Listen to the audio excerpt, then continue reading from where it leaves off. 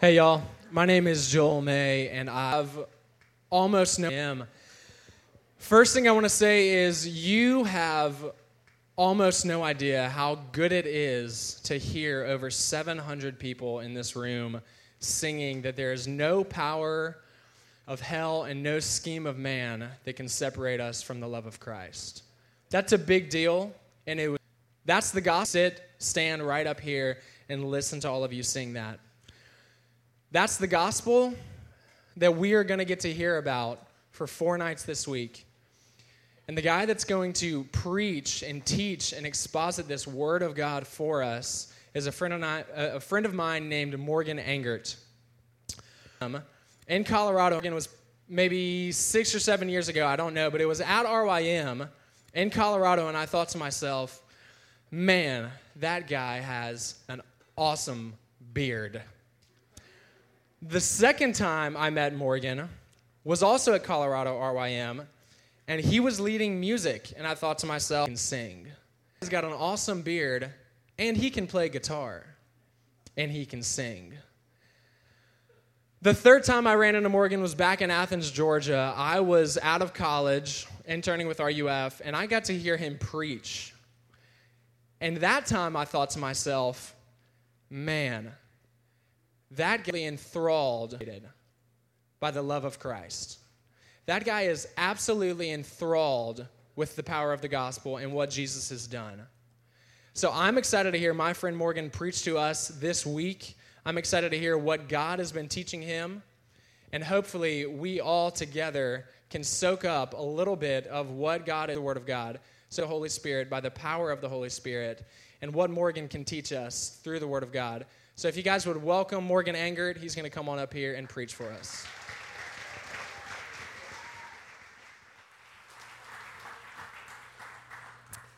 Thanks, Joel. Appreciate it, man. You can only be disappointed from here after that intro. Can also be here we go. Like you said, my name is Morgan. Can also be a girl's name if that tells you how my middle school experience was. I grew up in Roswell, Georgia. I then attended the University of Georgia, go Dogs, which is a thing that only people from the South yell go Dogs down the street. After I graduated from the University of Georgia, we moved to Colorado, and if you were to yell go Dogs down the street, you might, get some concerned looks. It's not the kind of thing that people understand. I realize now, being back in the South, I want to have somebody yell go Dogs to me at a game day and be like, I'm well, how are you? I'm good. This is great. Nobody else greets each other like this. I was a youth pastor. Go Dogs all the same. We lived in Colorado for 6 years. I was a youth pastor for 4 of those years. That's where I met Joel, doing RYM Colorado. And then we got the incredible gift of being able to move back to Athens, Georgia, which I think is one of the greatest towns that's ever existed. Thank you. But I'm grateful to be here. This is actually my first, and it's here. Laguna Beach, so thought it was in California until I Googled it, and it's here, which is great. Glad I didn't drive out that way. I have this, you can read my bio, but I'm going to tell you anyway, just because I'm nervous, and it just helps me get it all out. So I have 3 daughters. I have a 6-year-old named Lucy, who I'll tell you about here in a second. I have a 4-year-old, or she's about to be Esme, who's special. I have a 7-month-old named Esme who is awesome. She's a really sweet little baby. They're all at home. My wife's name is Lauren, and they wish they could be here, but they also had VBS this week, which they're really excited about. So we're going to dig in today. Amazingly, the passage that we're looking at is Joe's Explanation, which that beautiful song that we just heard and sang together reference. Joe's explanation was pretty much what I'm going to preach, so you guys can check out for the rest of this time. Please don't do that. I know you want to. Please don't do that. But we're going to look at Genesis chapter 32, verses 22 through 31, and I am going to pray for us all as we get started. But I know people, be with us in this time. Lord, I pray, I know people are coming from all over the place, not just physically, but emotionally, their backgrounds, their family lives. I know that all of us are bringing into this week things that we're excited about and things that we're terrified about. And I pray that in your spirit, you would do ourselves to the Father, that you would lower the walls that we have built up amongst ourselves to the gospel. Lord, that you would help us to grow in our love, in our awe and our admiration for your Son, Jesus Christ, and what you have accomplished through him. Lord, I pray that in this time as we dig into your word that you would leave this room, that you would do a great work, Lord, that we would see you all the more clearly, that we would not leave this room any night of this week the same people that entered into it, but that you would change us and that you would shape us, in the image of your Son, Jesus Christ. It's in his name that we pray. Amen. All right, so like I said, I have a 6-year-old daughter named Lucy, and Lucy loves Pixar movies. Any Pixar fans? Pixar movies? Anybody already seen the new Toy Story? This guy did. Loved it. Okay. Pixar fans, listen, when you, if you grow up and have kids, Pixar becomes a different thing for you. When you're a kid and you're watching Pixar movies, you may have noticed that they're all, this is awesome. But if you've ever looked around you at the adults in the room who are watching Pixar movies, you may have noticed that they're all crying. Because it's something clicks in your life at some point when you're watching Pixar movies that is like they no longer become like fun. They're just painful because they manage to point out things in your life and in the lives of your kids that are just like incredibly emotional and sad. Movie Up. Anybody? I think they might be sadistic a little bit. But let me give you an example of that. The movie Up. Anybody seen the movie Up? Okay. All right, everybody calm down. Everybody calm down. Here we go. This is my thing, though. If you've seen the movie Up, where does everybody cry? In the beginning part. Thank you. And then she dies, and beginning part. I cry in the beginning part. The story of the man and his wife, and they get older, and then she dies, and he cries, and I cry. My 6-year-old daughter, we decided it's time to show Lucy Up. She's incredibly empathetic. We were preparing ourselves for the cry fest that was going to happen when she watched the beginning of the movie. Listen, this older lady dies, and my daughter is just stone-faced. Watching it, and she's just stone-faced. Like, she's watching it, I'm crying, because I'm always crying, apparently, and she's watching it, and she's just stone-faced, no reaction. I'm like, my daughter has a problem. But so she keeps watching the movie, and the part that gets her, because she does cry, the bird, Kevin, very colorful, very sweet, very funny. Kevin gets my daughter net. Do you know the part that I'm talking about? Bear with me. Kevin gets trapped in the net. My daughter loses her mind. And because I'm a good 21st century parent with a cell phone, I took pictures of it. And I think we have one, which you saw. That's her crying. My wife was, so that I can put it on. What are you doing? Go comfort her. And I'm just walking around her with my cell phone so that I can put it on Instagram and get a lot of likes and comments. But that's the part, that picture can go away, I'm sorry, it makes me too sad. That's the part that she cried at, right? Not the death, it's the bird. It was because that is captured by this net. That's the part that she cries at. And I had to ask why. And I realized it was because that is the point of most conflict in the movie. That's the point at which you realize that this guy is actually going to hurt someone. And he grabs this bird with the net, and the bird is hurt, and it's trying to get realization that things clawing, and it's crying. And what she felt inside was the realization that things might not be okay. You see, the reality is, our theme this week being the peace with God, we cannot begin to talk about peace until we first take a hard and fast look at conflict. Be okay. My daughter, but the cessation of conflict, the end of conflict, when things are finally going to be okay. My daughter was crying like that when she looked at that image of this bird captured in this net because she just wanted to know if it was going to be okay. Every movie that we've ever watched, she wants to know if the bad guy is going to turn nice. Every movie that we've ever watched, she always involved in our thing going to be okay because she wants to know in the end, is the conflict going to be resolved and are things going to work out? And because she exclusively watches Disney princess movies, I can say, yes, it's going to be fine. Right? But that's not true to our lives. What she's recognizing in that movie is the reality and the pain of conflict. And I think that we can relate. I think that when we watch movies, the conflict makes us uncomfortable. Right? We want to know if it's going to resolve. I think as we get older, we're able to process it a little more, but we want to know if it's going to resolve. But the area in which we are not comfortable looking at conflict is within us. Our energy is predicated, most of our lives, most of our time, most of our days, most of our energy is predicated upon trying to avoid conflict. We spend a lot of time, energy, and effort trying to not have to think about the things that are hard in our lives. Why do people have cell phones? Supposedly it's to call people, but the reality is it's just to distract ourselves. Spend time in silence. Right, we spend our days scrolling through and playing games so that we never have to spend time in silence dealing with what is really boiling up inside of ourselves. We binge watch Netflix because we don't want to have to actually watch what's going on in our own lives, and yet the reality is that even as conflict, your lives have already been touched and or shaped by some sort of conflict. It could be conflict with parents. You might have a really rocky and rough relationship with your parents if you have one at all. It could be conflict with a teacher. Maybe you've got a teacher that you had this past year that you know you're going to have the next year who is going to make and you miserable.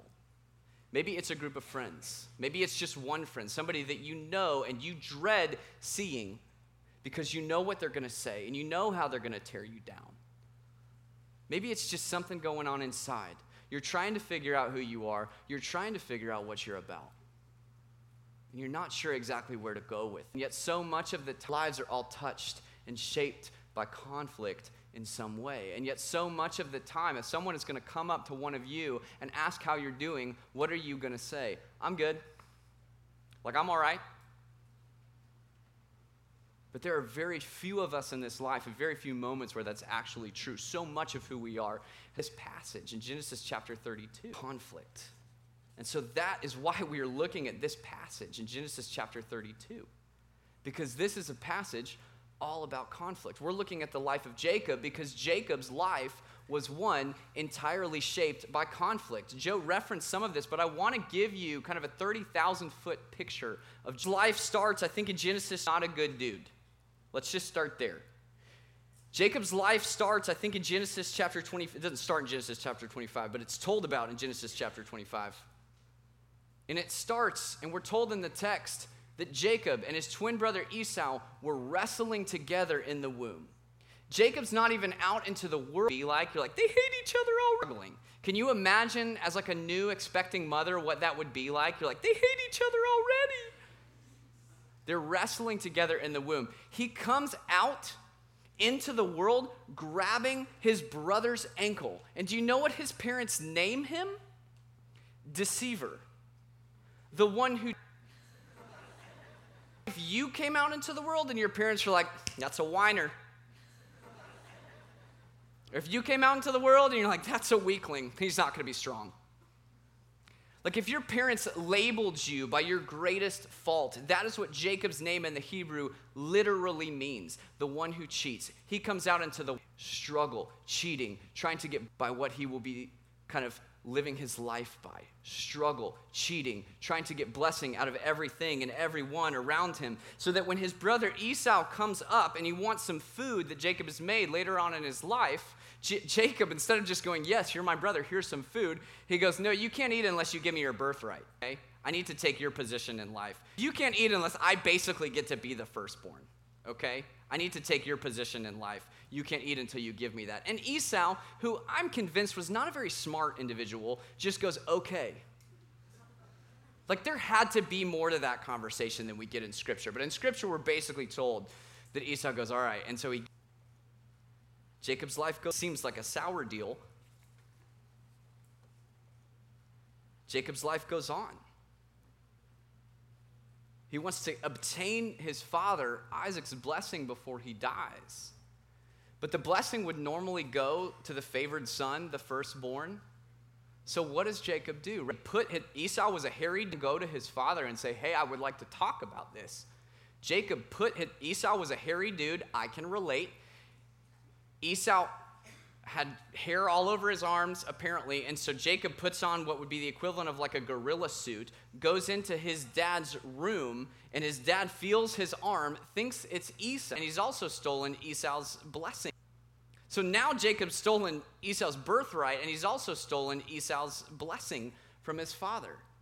And so then he flees for obvious reasons. Esau's not exactly pleased about this. He goes, he meets a man named Laban. What does he do then? He struggles for 7 years to marry this girl that he loves named their daughter, and whoops, what happens? Laban tricks him, sends in his other daughter, and whoops, you married the wrong one.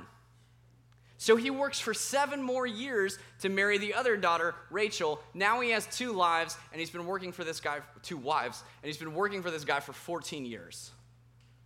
And what does he do then? Got too many possessions, and Laban's got too much stuff, and so he gets in a fight with Laban because all of a sudden he's got too many possessions, and Laban's got too much stuff, and so he tries to leave. Which more or less brings us to where we are in Genesis chapter 32. Which is now Laban's after him and sends all these after him. And just like Joe told us, Jacob sends all these peace offerings. He's going, I am terrified that my brother is going to kill me. And if you've ever read the story, you're like, yeah, I'd kind of be behind that a little bit. It'd be okay because you're a jerk. So he goes and he sends all of his possessions across the river, and he sends all of his possessions and his 2 wives and all the kids and everything else across the river, and we're told in the text that same night he arose and took his 2 wives, his 2 female servants, his 11 children, everything, crossed the river, sends everything across, and Jacob, here in verse chapter 24, was left alone. Okay?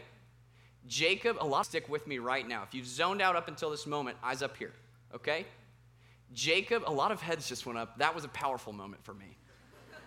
Jacob was left alone. I want you to think about everything that I've just said about who Jacob is. He has spent his entire life struggling to get blessing, to be rich, to have the woman that he wanted, all of his energy and all of his time and everything that he has to be rich, to have the woman that he wanted to marry, and to make sure that he had the blessing and he had the birthright. He spent his whole life trying to make sure that he was going to be okay, that in his definition and in his day and age, he was going to have the good life, which included a couple of wives and some farm animals. He's not dead. Where is he right now? He's terrified. He's not dead. Not yet. Good guess, though. He's terrified, and he's alone. He spent his whole life struggling with the world, his whole life trying to gain blessing out of the world, and he's left in the one place he thought he would never have to be, which is terrified and not sure what's going to happen next.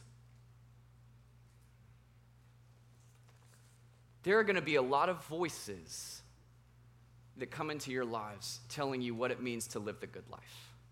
There are going to be a lot of voices who come into your life and telling you what you need to do in order for things to work out okay. Some college, then you're going to be okay. Work really hard in school and you make all A's and you go to the right college, then you're going to be okay. Some of them are going to be coaches saying if you practice 8,000 hours a week, then and you're going to be the best in sports and you're going to be okay. Some of those voices are going to say, if you wear these clothes and you listen to this music and you date this person, then you're going to be okay. You will end up just like Jacob. That is the end goal and the summation of your life. You will end up just like Jacob. That at some point in your life, after struggling and struggling and struggling and conflict and everything else, striving after these things, you're going to end up where Jacob is, terrified and alone and wondering why, after I've gained, my life is still not where I thought it would be.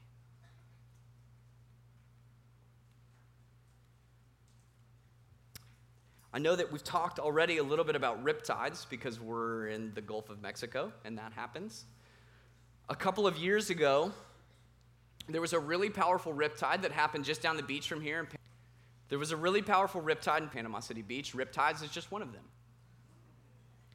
There was a really powerful riptide in Panama City Beach. 2 kids were pulled out to sea, screaming for their parents. Their parents heard it. They dive in the water to try to rescue their kids. This was in summer of 2017. They swim in the water to rescue the kids, and they're pulled out to sea. And then the 67-year-old grandmother jumps in the water to rescue the kids, and she's pulled out to sea. And then there's like a couple on the beach that sees all of this going on and goes, everyone else has been pulled out to sea, but I'm going to be okay. So they jump in the water to rescue the kids, and they're pulled out to sea, pulled out by this. Now there's like 11 people out in the water, all pulled out by this riptide. And they're all struggling to try to get free. Quick side note, just a thing, if you're in a riptide, you don't swim against it. You swim out and away. Okay, so are we good? You swim where? Out and away. Good talk. Are struggling against this riptide. It seems unrelated, but it's very important. All of these people are struggling against this riptide, and they're trying to get free. Why am I talking about this? Because that is so often how conflict and how hurt and how pain in our life feels. We're going through our lives. We're just trying to figure out how to be. We want us to be happy. We want our things copacetic. We want our parents to be happy. Maybe. We want us to be happy. We want our friends to be happy and to like us. We just go through our lives just trying to make everything okay. And then somewhere along the way, we look back and we realize how far we are from where we wanted to be. And no matter how hard we struggle from where we wanted to be, right, we're so far from where we wanted to be. You may not be experiencing that right now in middle school, but some of the statistics tell me that you might be. That there are some of you in this room who are dealing with things that you feel incredibly ill-equipped to handle. And there is not enough people. Listen, and actually diving into that question. Listen to me. Listen. Thank you. That works so well. The number 2 cause of death among the age group 10 to 24, according to the CDC, is suicide. The age group 10, your age, 24. That means your age, some of you. The only other, the leading cause of death is accidental. That's things like, that's basically anything else. Suicide is a greater cause of death than cancer, influenza, schoolers. And that's combined. And that's among middle schoolers. And that's among high schoolers. And if that statistic is correct, then that means that there is probably someone in this room who is struggling with whether or not their life has meaning, and whether or not their life has hope, and whether or not they're going to be okay. And it happens like that. And these little pressures and these little conflicts, it's these little questions and these little doubts and these little pressures and these little conflicts that are put on us. Again, it could be parents, it could be teachers, it could be friends, it could be any number of things. And we get to this point in our lives where we go, I don't know how to get out of this anymore. I don't know how to get free. I don't know where to look for hope. But the reality is that some of you are probably like, I have no idea what you're talking about. But the reality is that our lives are so marked by and shaped by conflict, and we cannot begin to talk about what peace with God looks like until we first take a hard and fast look in the mirror and go, what is it that I'm facing that I'm afraid to talk about? And we're alone, and we're wondering where the hope. Many of us, like Jacob, find ourselves in moments where we're scared and we're alone, and we're wondering where the hope is. But there's a turning point in Jacob's life. We're told a man wrestled with him until the breaking of the day. Pause. What was that like? We are given so few dealing with. We're not told where he comes from. Like, we've already been told this is God he's wrestling with. We're not told where he comes from. Like, and we're not told what led to the wrestling. Like, was there a disagreement? Or was it all of a sudden this guy shows up and it's just like, let's wrestle? Like, how did this start? You guys don't care. I care very much because I want to know. And a man wrestled with, apparently it doesn't matter. So Jacob's sitting there. He's alone. He's terrified. And a man wrestled with him until the breaking of the day. And when the man saw that he did not prevail against Jacob, he touched his hip socket, and Jacob's hip was put out of joint. That doesn't seem terribly fair, as he wrestled with him. Then Jacob said, the man said, let me go. And he said, I will not let you go unless you bless me. And he said to him, what's your name? And he said, Jacob. Think about this scene, okay? Jacob's terrified. He's scared. He spent his whole life trying to keep from being in the one place where he is right now. And all of a sudden, this guy shows up, and he's somewhere along the way in this wrestling match.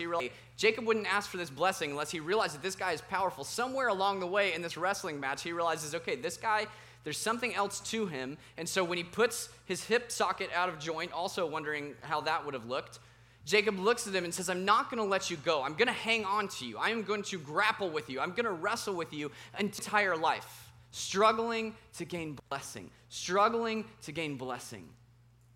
But before God blesses him, what does he say? What is your name? And Jacob says, Jacob. Now, this is not like if one of you and I, most of us, were asked what our names are. Because remember what Jacob's name means in the Hebrew. It doesn't just mean, hey, I'm a dude. It means I'm the deceiver. Jacob's name, Jacob's admitting of his name, it doesn't just give power to the other guy. It is a confession. Jacob is wrestling with God, striving with him. God puts his hip out of his socket. He demands a blessing, and God goes, what's your name? And Jacob has to go, I'm the liar. I'm the cheater. I'm the one who has spent my entire life striving and struggling to get blessing out of everything and everyone around me. That's me. The turning point. And the man says, your name shall no longer be called Jacob, but Israel, for you have striven with God and with men and have prevailed. And then Jacob asked him, please tell me your name. But he said, why is it that you ask my name? And there he blessed him.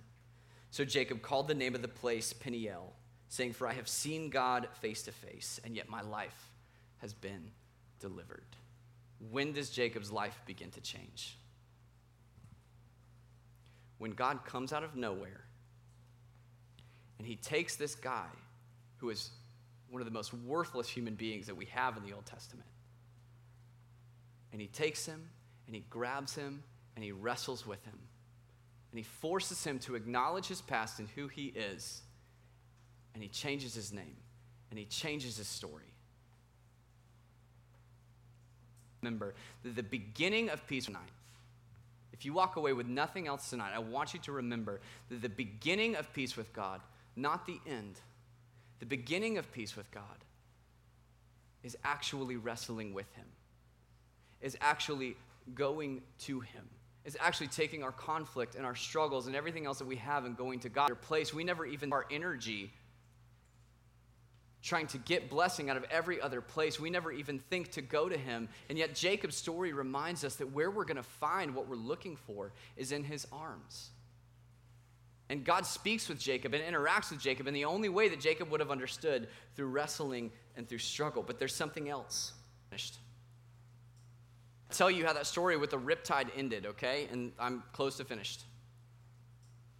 The story with the riptide ends like this. The police came out to the beach and they said, we're not going to swim out there because the same thing will happen to us. So we're going to bring a boat around. But that would have taken a few minutes. And so some people on the beach who were a couple of really strong swimmers, and they're forming a chain. They're starting at the shore and so there's all these people in Panama City Beach, and they're forming a chain. They're starting at the shore, and they're grabbing arm after arm after arm after arm, until all told, there were like 80 people stretched out into the water. And the couple that was really strong swimmers who got it all started, they went out to the very end, and they swam out, and they started to pull people in who had been out there for who knows how. They all survived, even the 67-year-old grandmother who had been out there for who knows how long and was struggling to breathe. The world is going to tell you, some teachers, some coaches, some parents, yourselves, is going to tell you that if you're struggling, just try harder. If your life is falling apart, then you just get anxious, just get over it. That if you feel like your life is falling apart, then you just need to get a new perspective. But the gospel, Scripture, tells us that we need somebody to reach in. That we need something concrete, someone who is anchored to grab us. That's what God is doing with Jacob. And the only way that he knew how, through struggle, it's that God reached out to Jacob, that he spoke to him in the only way that he knew how, through struggle, through pain, through difficulty. God reached out to him. We need to recognize that God is reaching out to each and every one of us. That's what chapter 2, that Jesus Christ, who we'll spend a lot of time talking about this week, that Jesus Christ left his place of security and comfort to enter into our story. He dove into our riptide from which we cannot escape. He dove into our lives, so much so that he actually took it on himself, that he robed himself in human flesh, that he, with God, looks like going towards that and seeing how God is moving towards us in Jesus Christ. Peace with God begins with wrestling with God. It's not just this idea of kind of inner equilibrium. It is actually our movement towards God and God's movement towards us and our struggle with him. Finding what we think of to that the rest of this week. Kind of redefining what we think of when we think of peace. But what I want you to walk away with tonight is that reminder that God is reaching out to each and every one of us. That he holds his hand deep into the conflict and the difficulties. And the problem is that we're so often looking in order to pull us out. The problem is that we're so often looking in another direction. That we're looking towards our friends, that we even look towards the church, and we think if we can just do enough religious activities, if we can go to enough Bible studies and enough RYM conferences, then we're going to be okay. And all the while, we're missing the hand that's reached out. We'll grab you, and I will hold you, and I will pull you to the very place that you want to be, and the one place that you can't get on your own, to a place of hope and a place of life. Amen? All right, let's pray.